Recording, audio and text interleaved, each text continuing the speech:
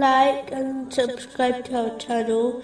Leave your questions and feedback in the comments section. Enjoy the video.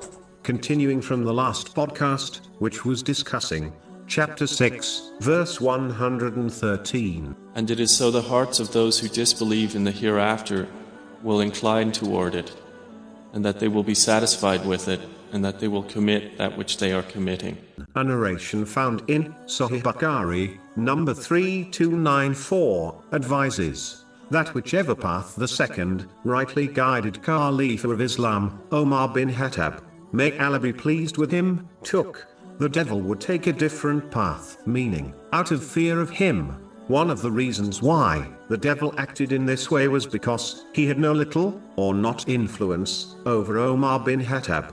May Allah be pleased with him. The devil cannot physically force someone to commit sins. He can encourage them to do so, through whisperings. But in order for them to be effective, he requires a person to possess some sort of worldly desire. Then, through his whisperings, he encourages the growth of this worldly desire, until it derives the person to act on it, thereby committing a sin.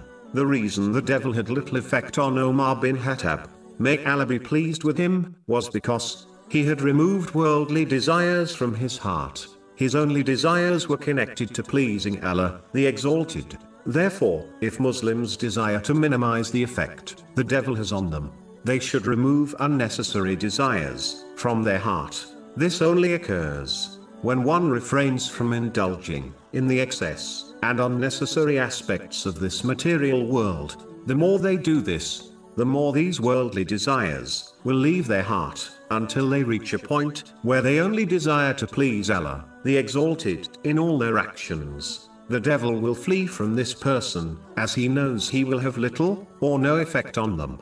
But the more one indulges in the unnecessary aspects of this material world, the more worldly desires they will possess, and therefore, the more influence the devil will have over them.